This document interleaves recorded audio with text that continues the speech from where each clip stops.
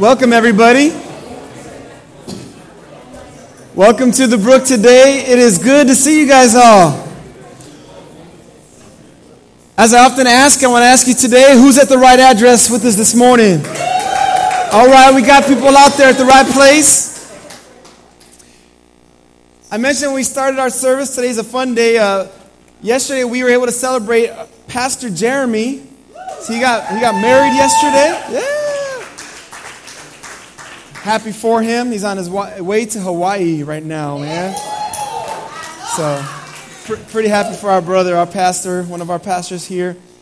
Be sure to send him some love and some congratulations to him and Angelica. I'm excited today. We're starting a new message series from the book of 2 Timothy. The last few Sundays, we've been going through a series we called Encounter Jesus, where we've seen different people in the Bible who encountered the resurrected Jesus, who after his death, after his burial, rose from the dead and still was alive, and was alive for 40 days and then ascended into heaven. And during that time and time since, he has encountered people like me and you in the midst of our mess, and no matter what we're going through. And today what we want to talk about is what takes place after we encounter Jesus. And what it is that God wants to continue to work in our lives. Being a Christian is not something that we point back to a particular date and say that's when it happened and that's all it was, but it is a life that God calls us to live. And what happens to many of us, there are different times in our Christian journey for those who put their faith in Jesus where the fire of our faith begins to dwindle at times. There are times where life takes its toll, and was once a fire that was ablaze has become embers. It's just kind of there, hot, but not quite ablaze any longer. And as we gather on every Sunday, we know that there are others among us who say, man, I'm just a heap of wood. There's never been a fire for Jesus. I don't know God personally yet. And maybe you're here today because you're exploring the Christian faith. We want to make it plain today what it means to be a child of God. We want to make it plain about how to become a Christian, how to put your faith in Jesus, how to trust that he died for your sins and rose from the dead, and that when you put your faith in him, you turn away from your sin and turn to him. That's when you become a child of God. We want to make that plain to you, because ultimately what God wants for all of us is that we would live for Jesus, that we would realize that he is the best thing in all of our lives, that there's nothing like him. You know, when we think about a fire, we've got a summertime around the corner. We get the fire pits, we get the camping trips going, and a lot of us city folk who aren't used to making campfires get to get our fire action going. And when we make fires, we learn that it starts with a small fire, and you usually got to blow on that flame, right? Unless you just heap some gasoline or something on it. But if you give it oxygen, the fire is going to begin to grow and become more vibrant. That's just the way God has made it. That's the science behind a fire. To give it oxygen, it'll cause it to go ablaze. What I pray that this series from 2 Timothy would do would be a fan on the flame of your heart. And that God would cause your hearts to grow ablaze in your passion for Jesus Christ. You guys with me here, fam? This is our desire. Because God doesn't want us to coast. And we live in days, in a time where coasting is so easy. And it's been true throughout church history. So what I'm saying today has always been true, but it's especially true today. I know a lot of times when I'm preaching through different message series here at the Brook, I think about, man, this book is really pertinent for our day and age. And I realize, you know what? Every book of the Bible is always pertinent for every day and age. I could be preaching through the book of Genesis today, which is the story of beginnings, how God created this earth. And that's a pertinent discussion in our day when God is not on anybody's mindset, or especially his creative work. I could preach from the Song of Solomon, which talks about sex and relationship and romance, because in our day and age, that's twisted. I could talk about the book of Acts, where we see the church growing and spreading throughout the world, and we can say in our day, that's what needs to happen still. And so no matter what we preach on, the Bible is relevant. But 2 Timothy, a book in the Bible, is especially relevant, I believe, for what we're going through as a church and what we see in our own day. I want you to meet me in the book of 2 Timothy today. That's on page 995. 995. I'm going to read our passage for us in a little bit. But I want to get us acquainted with this book of the Bible. I'll give us background on what it's about, generally speaking, in a moment. But I want to show you why I think that's important for us as a church family. For those who are exploring the Christian faith, for those who are walking with Jesus, for those who need to get reignited in their faith. Page 995, we see that the book of 2 Timothy starts. And if you go to chapter 2 in 2 Timothy, that's the large number of your Bible. And then there's a smaller number, that's the verse. Chapter 2, verse 2. The writer of this letter, Paul, he tells his young apprentice Timothy, he says, "What you have heard from me in the presence of many witnesses, entrust to faithful men who will be able to teach others also." The book of 2 Timothy is a book that teaches us that the faith that we hold onto is a faith that is passed on to others verbally. We learned last week it's not passed on through just being a relative of somebody. What do we say God hasn't got? Grandkids. So all you grandparents out there, you have something God doesn't have. It's grandchildren. But the Christian faith is passed on verbally as we tell people about Jesus, and then those who put their faith in him become children of God. 2 Timothy is important because it shows us that we have been entrusted with this task to pass it on, to make disciples of other people. Look at 2 Timothy chapter 2, verse 15.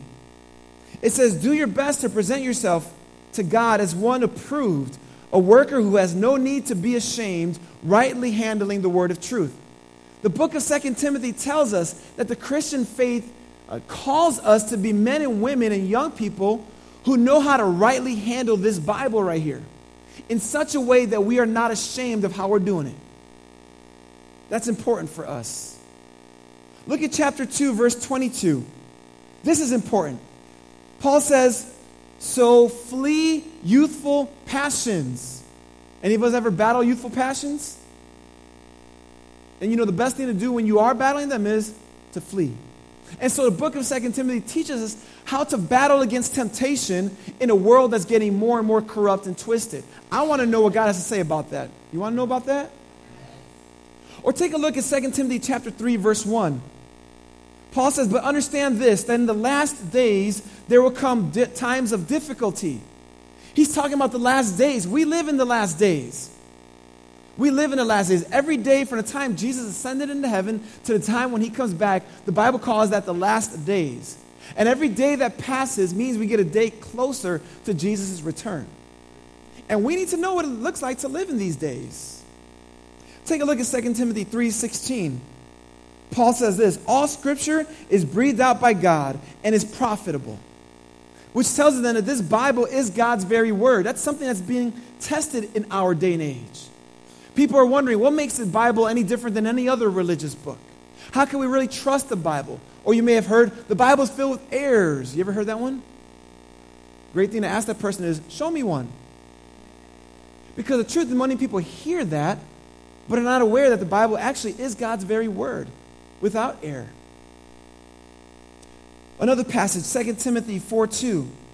Paul says, "Preach the word, be ready in season and out of season," which means that the season you're in is always the right season to be ready to tell someone about the faith that you have, especially in our day and age.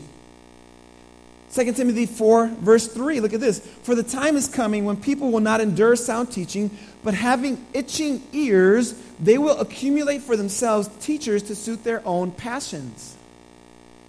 This book tells us that we live in a day where people want to hear what's good in their ears, not necessarily what's good in their hearts. They want people to teach them what they want to hear, not what they need to hear. Guys, this is extremely important because in our day, because of mass media and the way that teaching is so accessible via podcasts, YouTube, Facebook, Instagram, and other kinds of forms of communication, anyone and everyone has a microphone and an audience. And with so many microphones and cameras comes so many false teachings. Family, one thing that concerns me is when I see videos shared on Facebook, sometimes even from among us, from teachers, I'm like, this person, I haven't heard talk about the gospel of Jesus yet, the truth of Jesus. Because what they say sounds good, but it's absent of biblical truth. Even to make things even more interesting, in our day, it's actually becoming popular to be connected with the church. This is a weird twist to me that I'm observing, because as recently as 10 years ago, it felt like it was becoming more and more hostile to Christianity, our culture in America. But what's crazy to me is I feel like things are shifting in the sense where Christianity as a culture is being received, but not the truths that Christianity preaches. This is fascinating, where even rappers in our day are holding Sunday services, where they are so-called preaching, but not a message of repentance. Telling us that Jesus walks with us, but Jesus says, take up your cross, deny yourself, then follow me. It's really confusing the days we live in. And if we're not careful, people will say things that sound good, but it's not the truth. Paul says that in our day, people will have itching ears. And then last passage I want to point you to, 2 Timothy 4, verse 7. Paul says this, I have fought the good fight, I have finished the race, I have kept the faith. When I say fight, I want you to say the good fight. Fight. When I say finish, I want you to say the race. Finish. Race. When I say keep, I want you to say the faith. Keep. Faith. See, this is what the letter ends with. Paul saying, I've fought the good fight. I have finished the race. I have kept the faith. And family, I want us to understand this very thing. That Christianity, the Christian life is a race with a finish line. And the finish line is when you stop breathing. And between now and that point, God is calling you to fight the good fight, to keep the faith so that you can finish the race. Nobody finishes a race 20 feet in front of the finish line. That means you didn't finish. I love our church because our church family here at The Brook, Jesus' church, is a relatively younger church. And to me, that's really cool because a lot of times people who are younger in their lives don't see eternity with the way that many of you see it. And that to me excites me. What also excites me at The Brook are all the gray heads in the church. People who are closer to the finish line than some of us are. And I say this with a whole lot of joy. There's been times those who've come into the Brook family with a lot of gray hair and they're like, hey, we're looking for a church. And we jump on their ankles saying, this is yours. Please don't leave us. Because this is why. For those of us who are younger, you can define that however you want. There is something sweet to see those who are closer to the end saying, Jesus has been faithful to me. I love the brothers and sisters in this church family who I know are there, who've gone through all kinds of challenges, who've seen the deepest and darkest of valleys, who realize there's a lot more ahead in their windshield than in their rearview mirror. There's less ahead of in their windshield than the rearview mirror. And they're saying, look, well, as I look back, Jesus has been faithful. I'm fighting the good fight, and I'm about to finish this race. We need people like that in our lives to inspire and show us and to also be models for us. The book of 2 Timothy is a letter that packs this all in 4 short chapters. I think it's pertinent for us, family. See, encountering Jesus is the start of the race. Finish line is your death. We want to get you from one end to the other to honor and glorify Jesus through all of that. Christianity is costly. Christianity comes with a call to deny ourselves. Christianity ultimately is the following of Jesus. The Christians were first called Christians in the city of Antioch, which sent out people around the world to tell people about Jesus. We want to be this kind of church, man, to the very end. So we titled this series Unashamed. Unashamed, because that's what it's going to take for us to cross the finish line, having honored Jesus. It's going to cost us to be unashamed of our faith. In fact, Paul even uses this language. Check out 2 Timothy chapter 1, verse 8. He says, therefore, do not be ashamed. Can you say ashamed? Of the testimony about our Lord. Look in 2 Timothy chapter 1, verse 12. Paul says, I am not ashamed, that is, of his suffering for Jesus.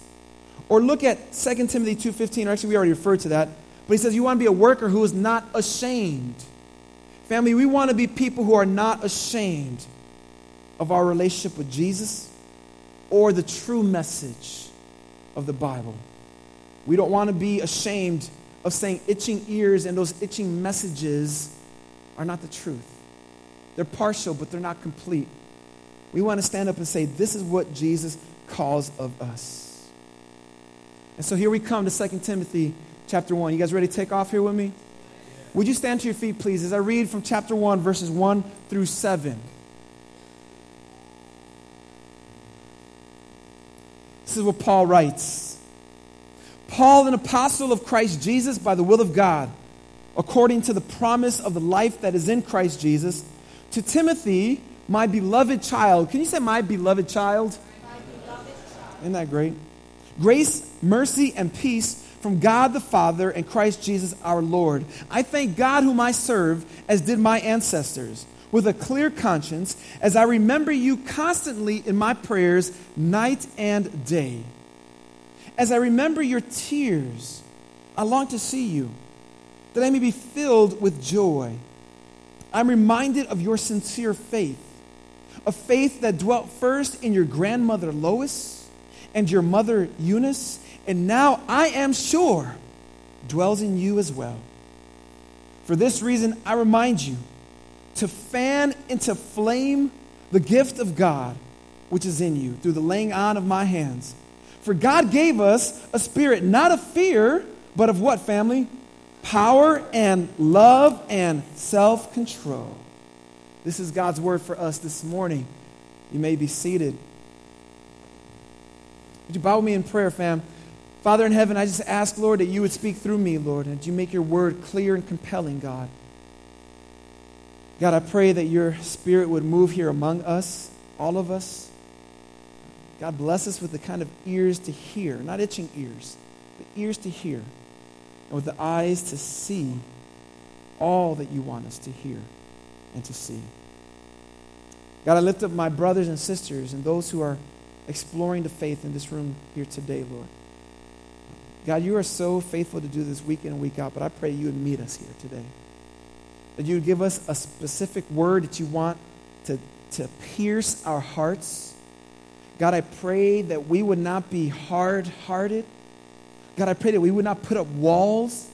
Maybe even now, God, we feel like you are saying something through the passages we looked at, and we feel like we're resisting it, God, because we're afraid. But I pray, Lord, that we would trust you and to believe, God, that you are working something good in us. God, I pray the same for all the churches in our community, that they would be faithfully preaching your word. And God, that all your followers in our neighborhood and our city would be on fire for you. Fan the flame, we pray, O Lord. In Jesus' name, amen. Well, the letter, as I mentioned already to you, is written by Paul, which says Paul, an apostle. The word apostle simply means sent one. But there's also a formal apostleship title. Anybody who witnessed the resurrected Jesus and who was called by Jesus to serve him was known to be an apostle. And you're familiar with the 12 apostles that Jesus himself handpicked. And then Judas went astray. Then after Jesus' ascension into heaven, they picked a 12th person, Matthias. But then in Acts chapter 9, as we saw last Sunday, Jesus encounters another person, a guy named Paul, who was a persecutor of Christians, changes his life, and then Paul devotes his entire life to follow Jesus, and he always understood this very thing, that he was an apostle, that he was identified by Jesus with the message of the cross of Jesus to tell people around the world. And that's what Paul did. Man, it's crazy when we read the book of Acts and we see the places that Paul went, places he visited. He started out in Jerusalem. He goes throughout Europe. He ends up in Italy. Paul goes to Rome, telling people about Jesus. The book of Acts in chapter 28 ends with Paul in prison in Rome. But he's got a pretty cush imprisonment, if you will. Basically, he's on house arrest. People could come and see him, come and go. They would bring him things, bring him books. He would study. He would write. He would have visitors. But here we see in this letter from 2 Timothy that Paul's writing in prison, but it's not a cush prison. In fact, as we saw earlier, Paul says, I have fought the good fight. I have finished the race. In fact, in chapter 4, he says, I'm being ready to be poured out as an offering. When we study 2 Timothy, we realize that Paul believes that he's about to die. And according to all our records, this is his last letter. Here is a man who's giving his final instructions to someone as he stared down death. This is his last will and testament, family. You see, after Acts 28, many believe Paul was released from that cush Roman prison and went as far as Spain to preach the gospel. But somewhere in there, he was arrested, brought back to Rome, where he is here. Many believe that Paul died under Emperor Nero after he set Rome on fire and blamed the Christians. That would be ultimately what led to Paul's death.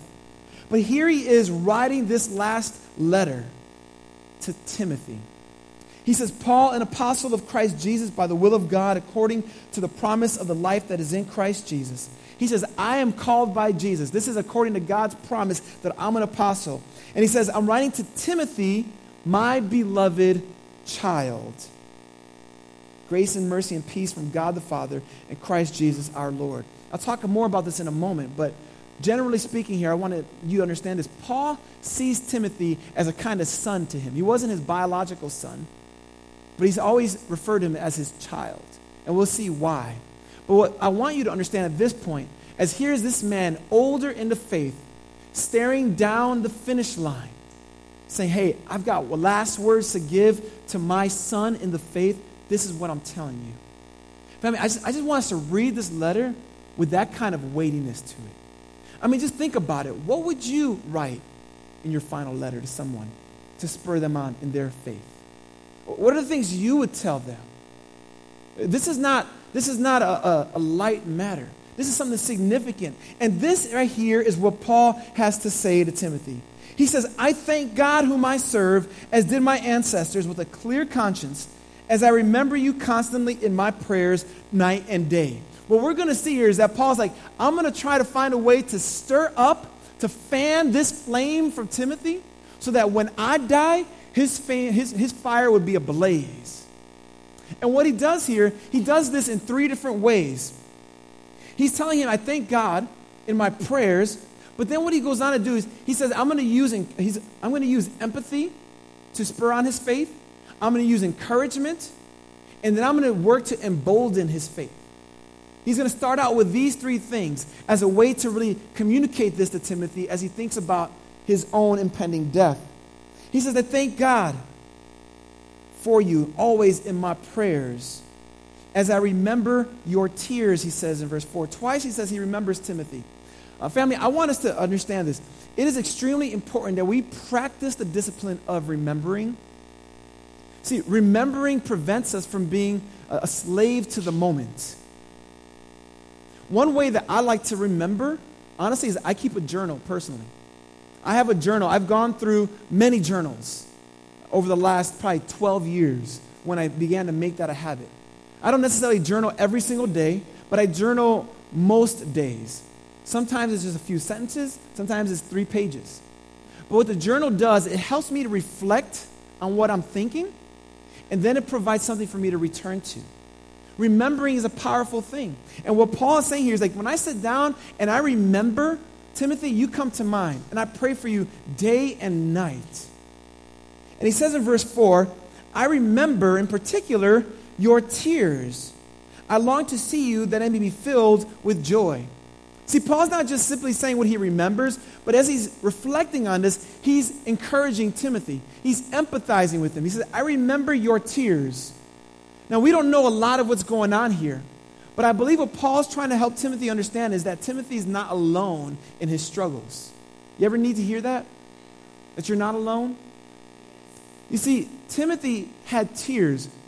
And we find out in the book of 1 Timothy, the first letter that Paul wrote to Timothy, is that Paul and Timothy were in a city called Ephesus. They started a church there, and Paul looks his young protege, his disciple, his son of the faith, and says, Timothy, I think you need to stay here. I think you need to pastor this church. God's calling me somewhere else, but Timothy, I think you got to stay here.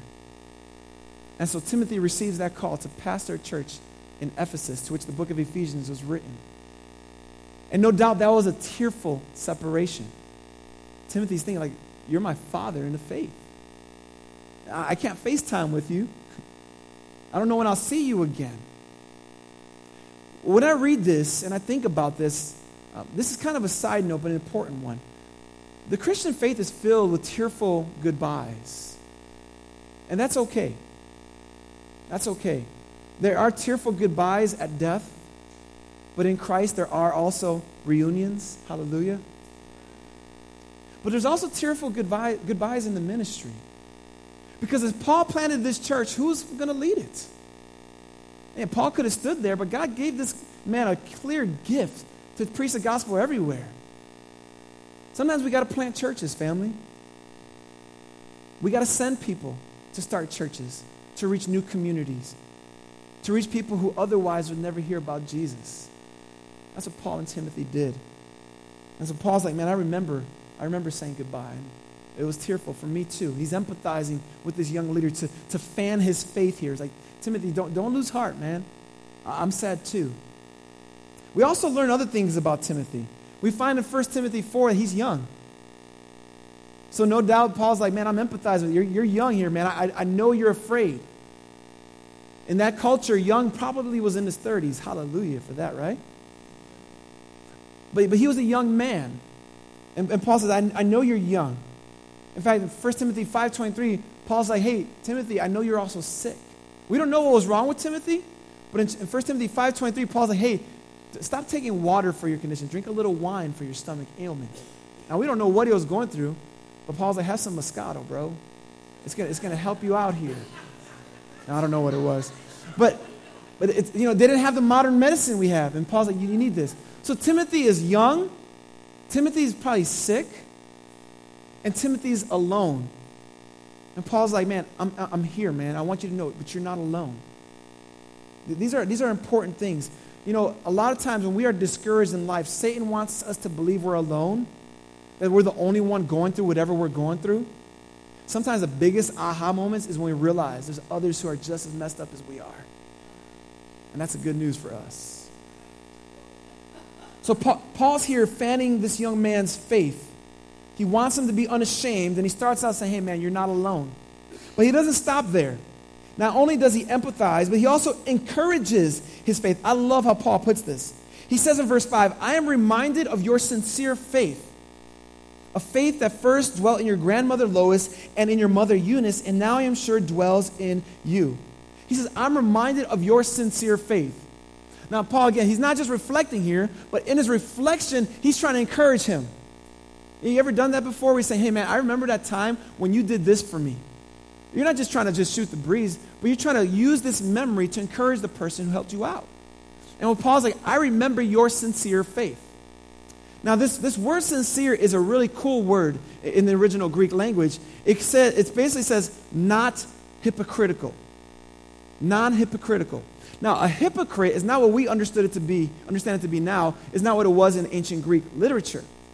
Because a hypocrite was simply an actor.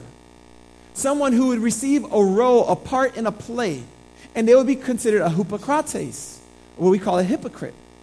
And what a hypocrite was someone who knew how to take a role and to walk in that role at the pertinent times, namely on the stage, to get in character and persuade people of the role that they're playing.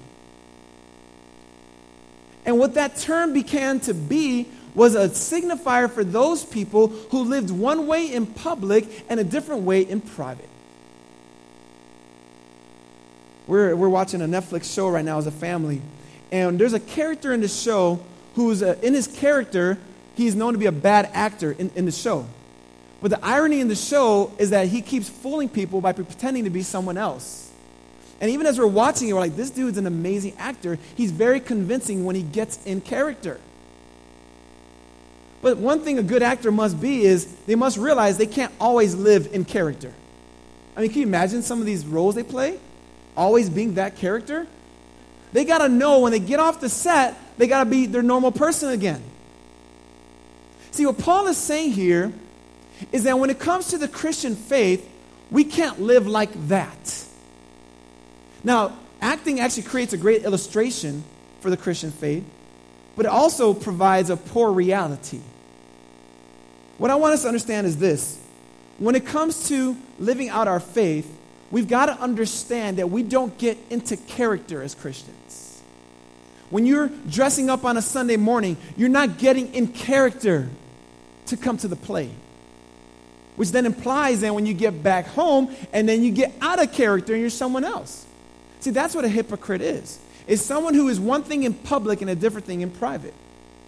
Now, I do want to say this. Many people will say Christians are hypocrites. You ever heard that? Yes.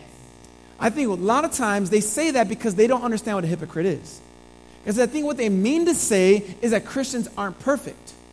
But you tell me a Christian who ever claimed to be perfect, and I'll tell you that this is not the case. We claim to be those who are imperfect and saved by Jesus. You know, the church actually is a wonderful place. Yes, there's fallen and broken people. But when we acknowledge our fallenness and brokenness, that doesn't make us a hypocrite. It makes us human. What Paul is saying, though, when he sees Timothy, he's like, man, you've got a sincere faith. Your faith lacks hypocrisy. So Paul is saying, hey, Timothy, and he's telling us, when it comes to your faith, don't act it out, but live it out. When it comes to your faith, don't put on a costume, but be clothed with the righteousness of Jesus and the armor of God. Don't memorize a script, but internalize the word. Don't be one thing on the stage and a different thing backstage. And so when Paul sees Timothy, he's like, man, I'm reminded that your faith is genuine, bro. I'm reminded of how your faith was something that was consistent. Paul and Timothy likely traveled throughout the Roman Empire for about 15 years together. They saw the good, the bad, and the ugly of each other. And Paul said, man, I remember your sincere faith. Just even that acknowledgement, no doubt, spurred on this young man. But then we're left to ask, well, where did this faith come from in Timothy? Where did Timothy become this unashamed, courageous young man of sincere faith? And what I love is that Paul says, well, let me tell you where this comes from. He says, this faith first dwelt in your grandmother, Lois. How cool is that? See, Timothy's grandma was a follower of Jesus. Christianity is not very old here, so she was almost undoubtedly a first-generation Christian, like literally first generation. Like there were no Christians ever before her. And with that meant that she probably was ostracized. Lois, no doubt, was a courageous woman who stepped out in faith. Not only did she do that, but then she passed on the faith to her daughter. Because Paul says here, Timothy, Lois, your grandmother, this faith dwelt in her, and also your mother, Eunice. So now Eunice is a woman who received faith from her grandmother, her mother, and is now passing it on to her son, Timothy. Do you see the generations happening here, family? Timothy's faith had a context. It had a context of a grandmother who loved Jesus and a context of a mother who loved Jesus. Praise God for godly moms and grandmas. I remember when it hit me as I was a young adult that my parents were baby Christians when they raised me. My mom and dad came to faith in Jesus when I was 1 year old. So being in the church was all I ever remembered.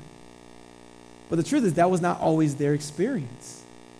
And I remember when I was in high school, oftentimes happens, I was very critical of my parents and their shortcomings. And even early college. But as I got into college and I was looking back over my family legacy, I was like, my parents have been following Jesus for 2 years when I was 3 years old. Of course they didn't have it all together. Of course they were struggling. Of course this was all new to them.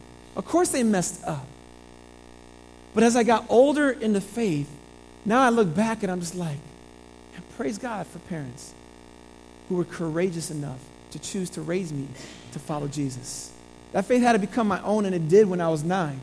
But they pointed me in that trajectory.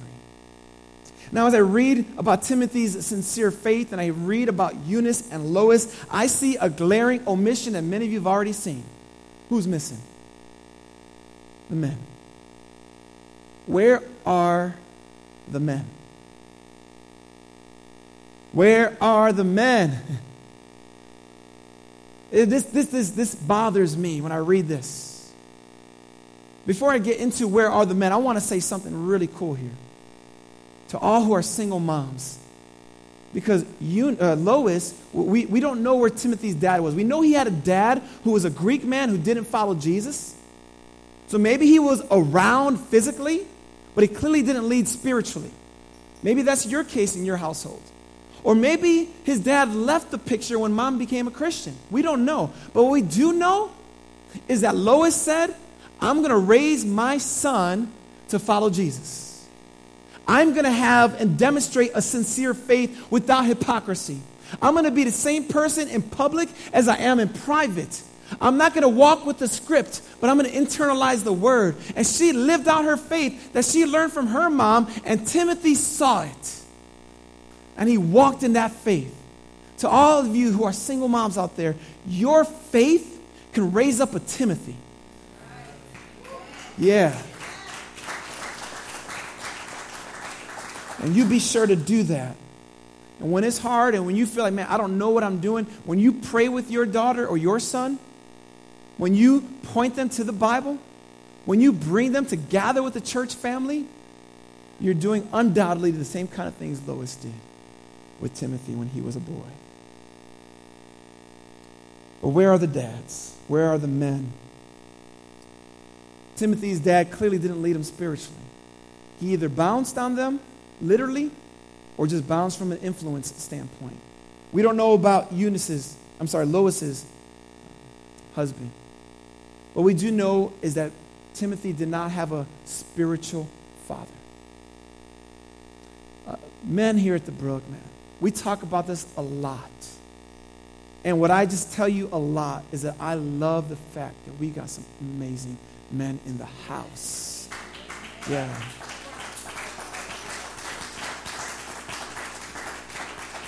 And I also know that there are other men who are trying to learn this thing like, man, I don't know what I'm doing.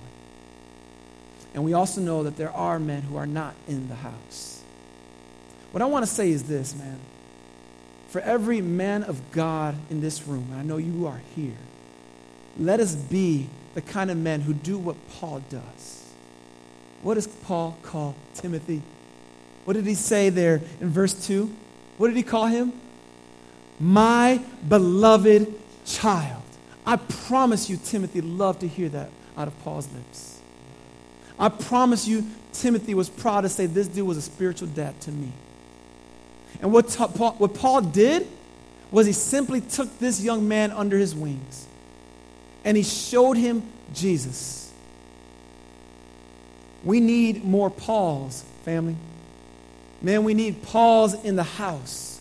We need men who are going to lock arms with other men and raise us and raise the young guys in their faith. They may have a godly dad in the house, but that doesn't mean they don't need another spiritually minded man in their family. So we could come along each other, church family, and be those kind of people where we have these Loises and Eunices and Pauls and Timothys in this family. That's what we call fanning the flame here. So let our faith then be without hypocrisy. Let our faith be genuine. And what that means is when we fail, we repent. God, I'm sorry.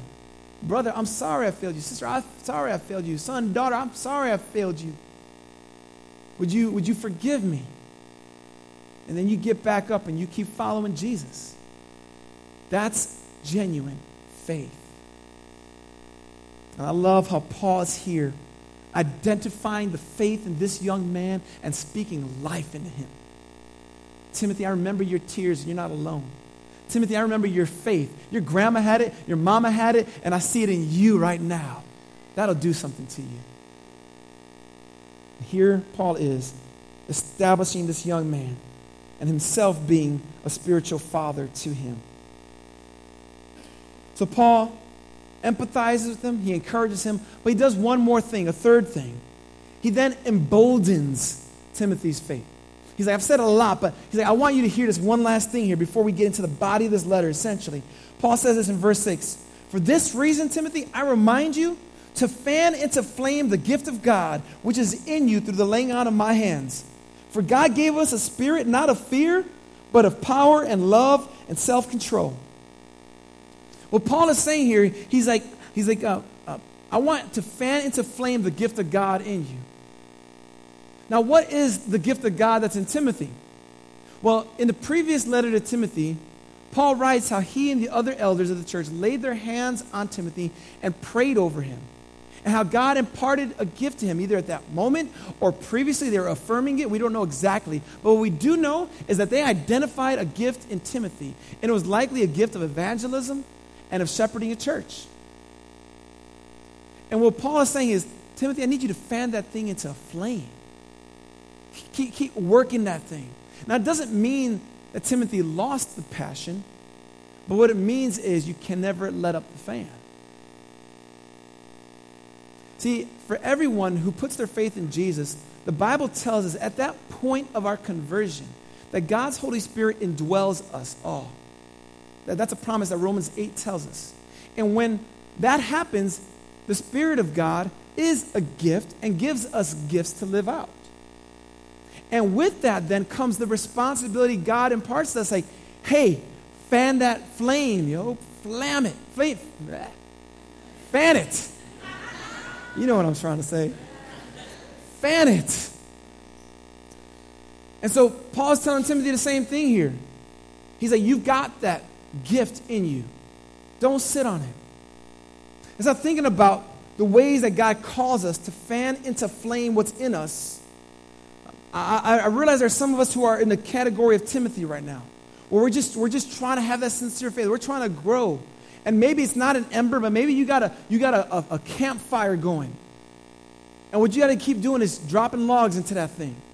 Spending time with Jesus every day, praying, trusting God, sharing your faith, gathering with the saints.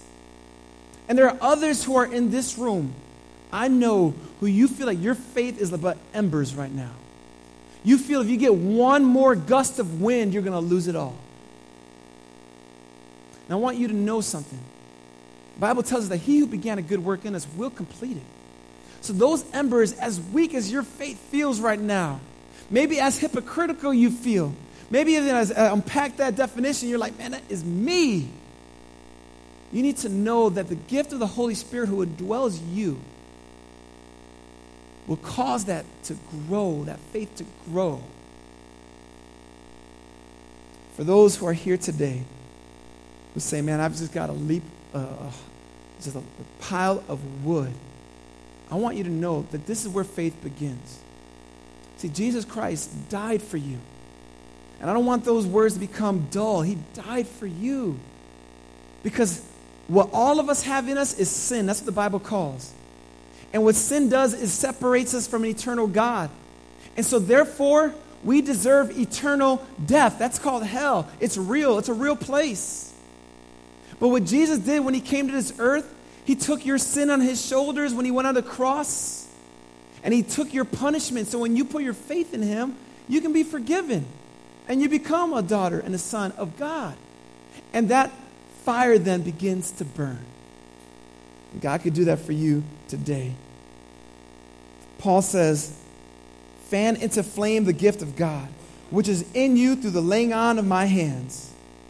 For God gave us a spirit not of fear, but of power and love and self-control. Someone once said that cowardliness has nothing to do with Christianity. I like that. But the truth is, cowardliness has a lot to do with a lot of us. And so in Christianity, then, we have God's Spirit and the power of Jesus to make us brave and courageous. I love how he says the power, love, and self-control. I was thinking about those three terms. I was thinking that's exactly what the cross of Jesus is. It's the power of God, according to 1 Corinthians. That's where God defeated death. It's a demonstration of God's love. God demonstrates his own love toward us, that while we were still sinners, Jesus died for us, Romans tells us. It's also a demonstration of self-control, because Jesus chose it willingly, the cross for us. And so as we come here and we think about the book of 2 Timothy, as we think about our faith, I want us to hear what Paul is telling Timothy, what he tells you today. He's saying, first, you're not alone. He's empathizing. He's encouraging. He's saying, hey, there's faith in you, and God will cause it to grow, and he wants that to embolden, fan it into a flame, family. Let's watch what God does. Paul is eyeing the finish line, and he sees it of utmost importance to encourage Timothy. Say, Timothy, don't lose the faith. And church family, as we eye our own culture, as we step forward each day, keep the faith. Keep the faith. And watch what God does in and through you in our culture. Let's pray, fam.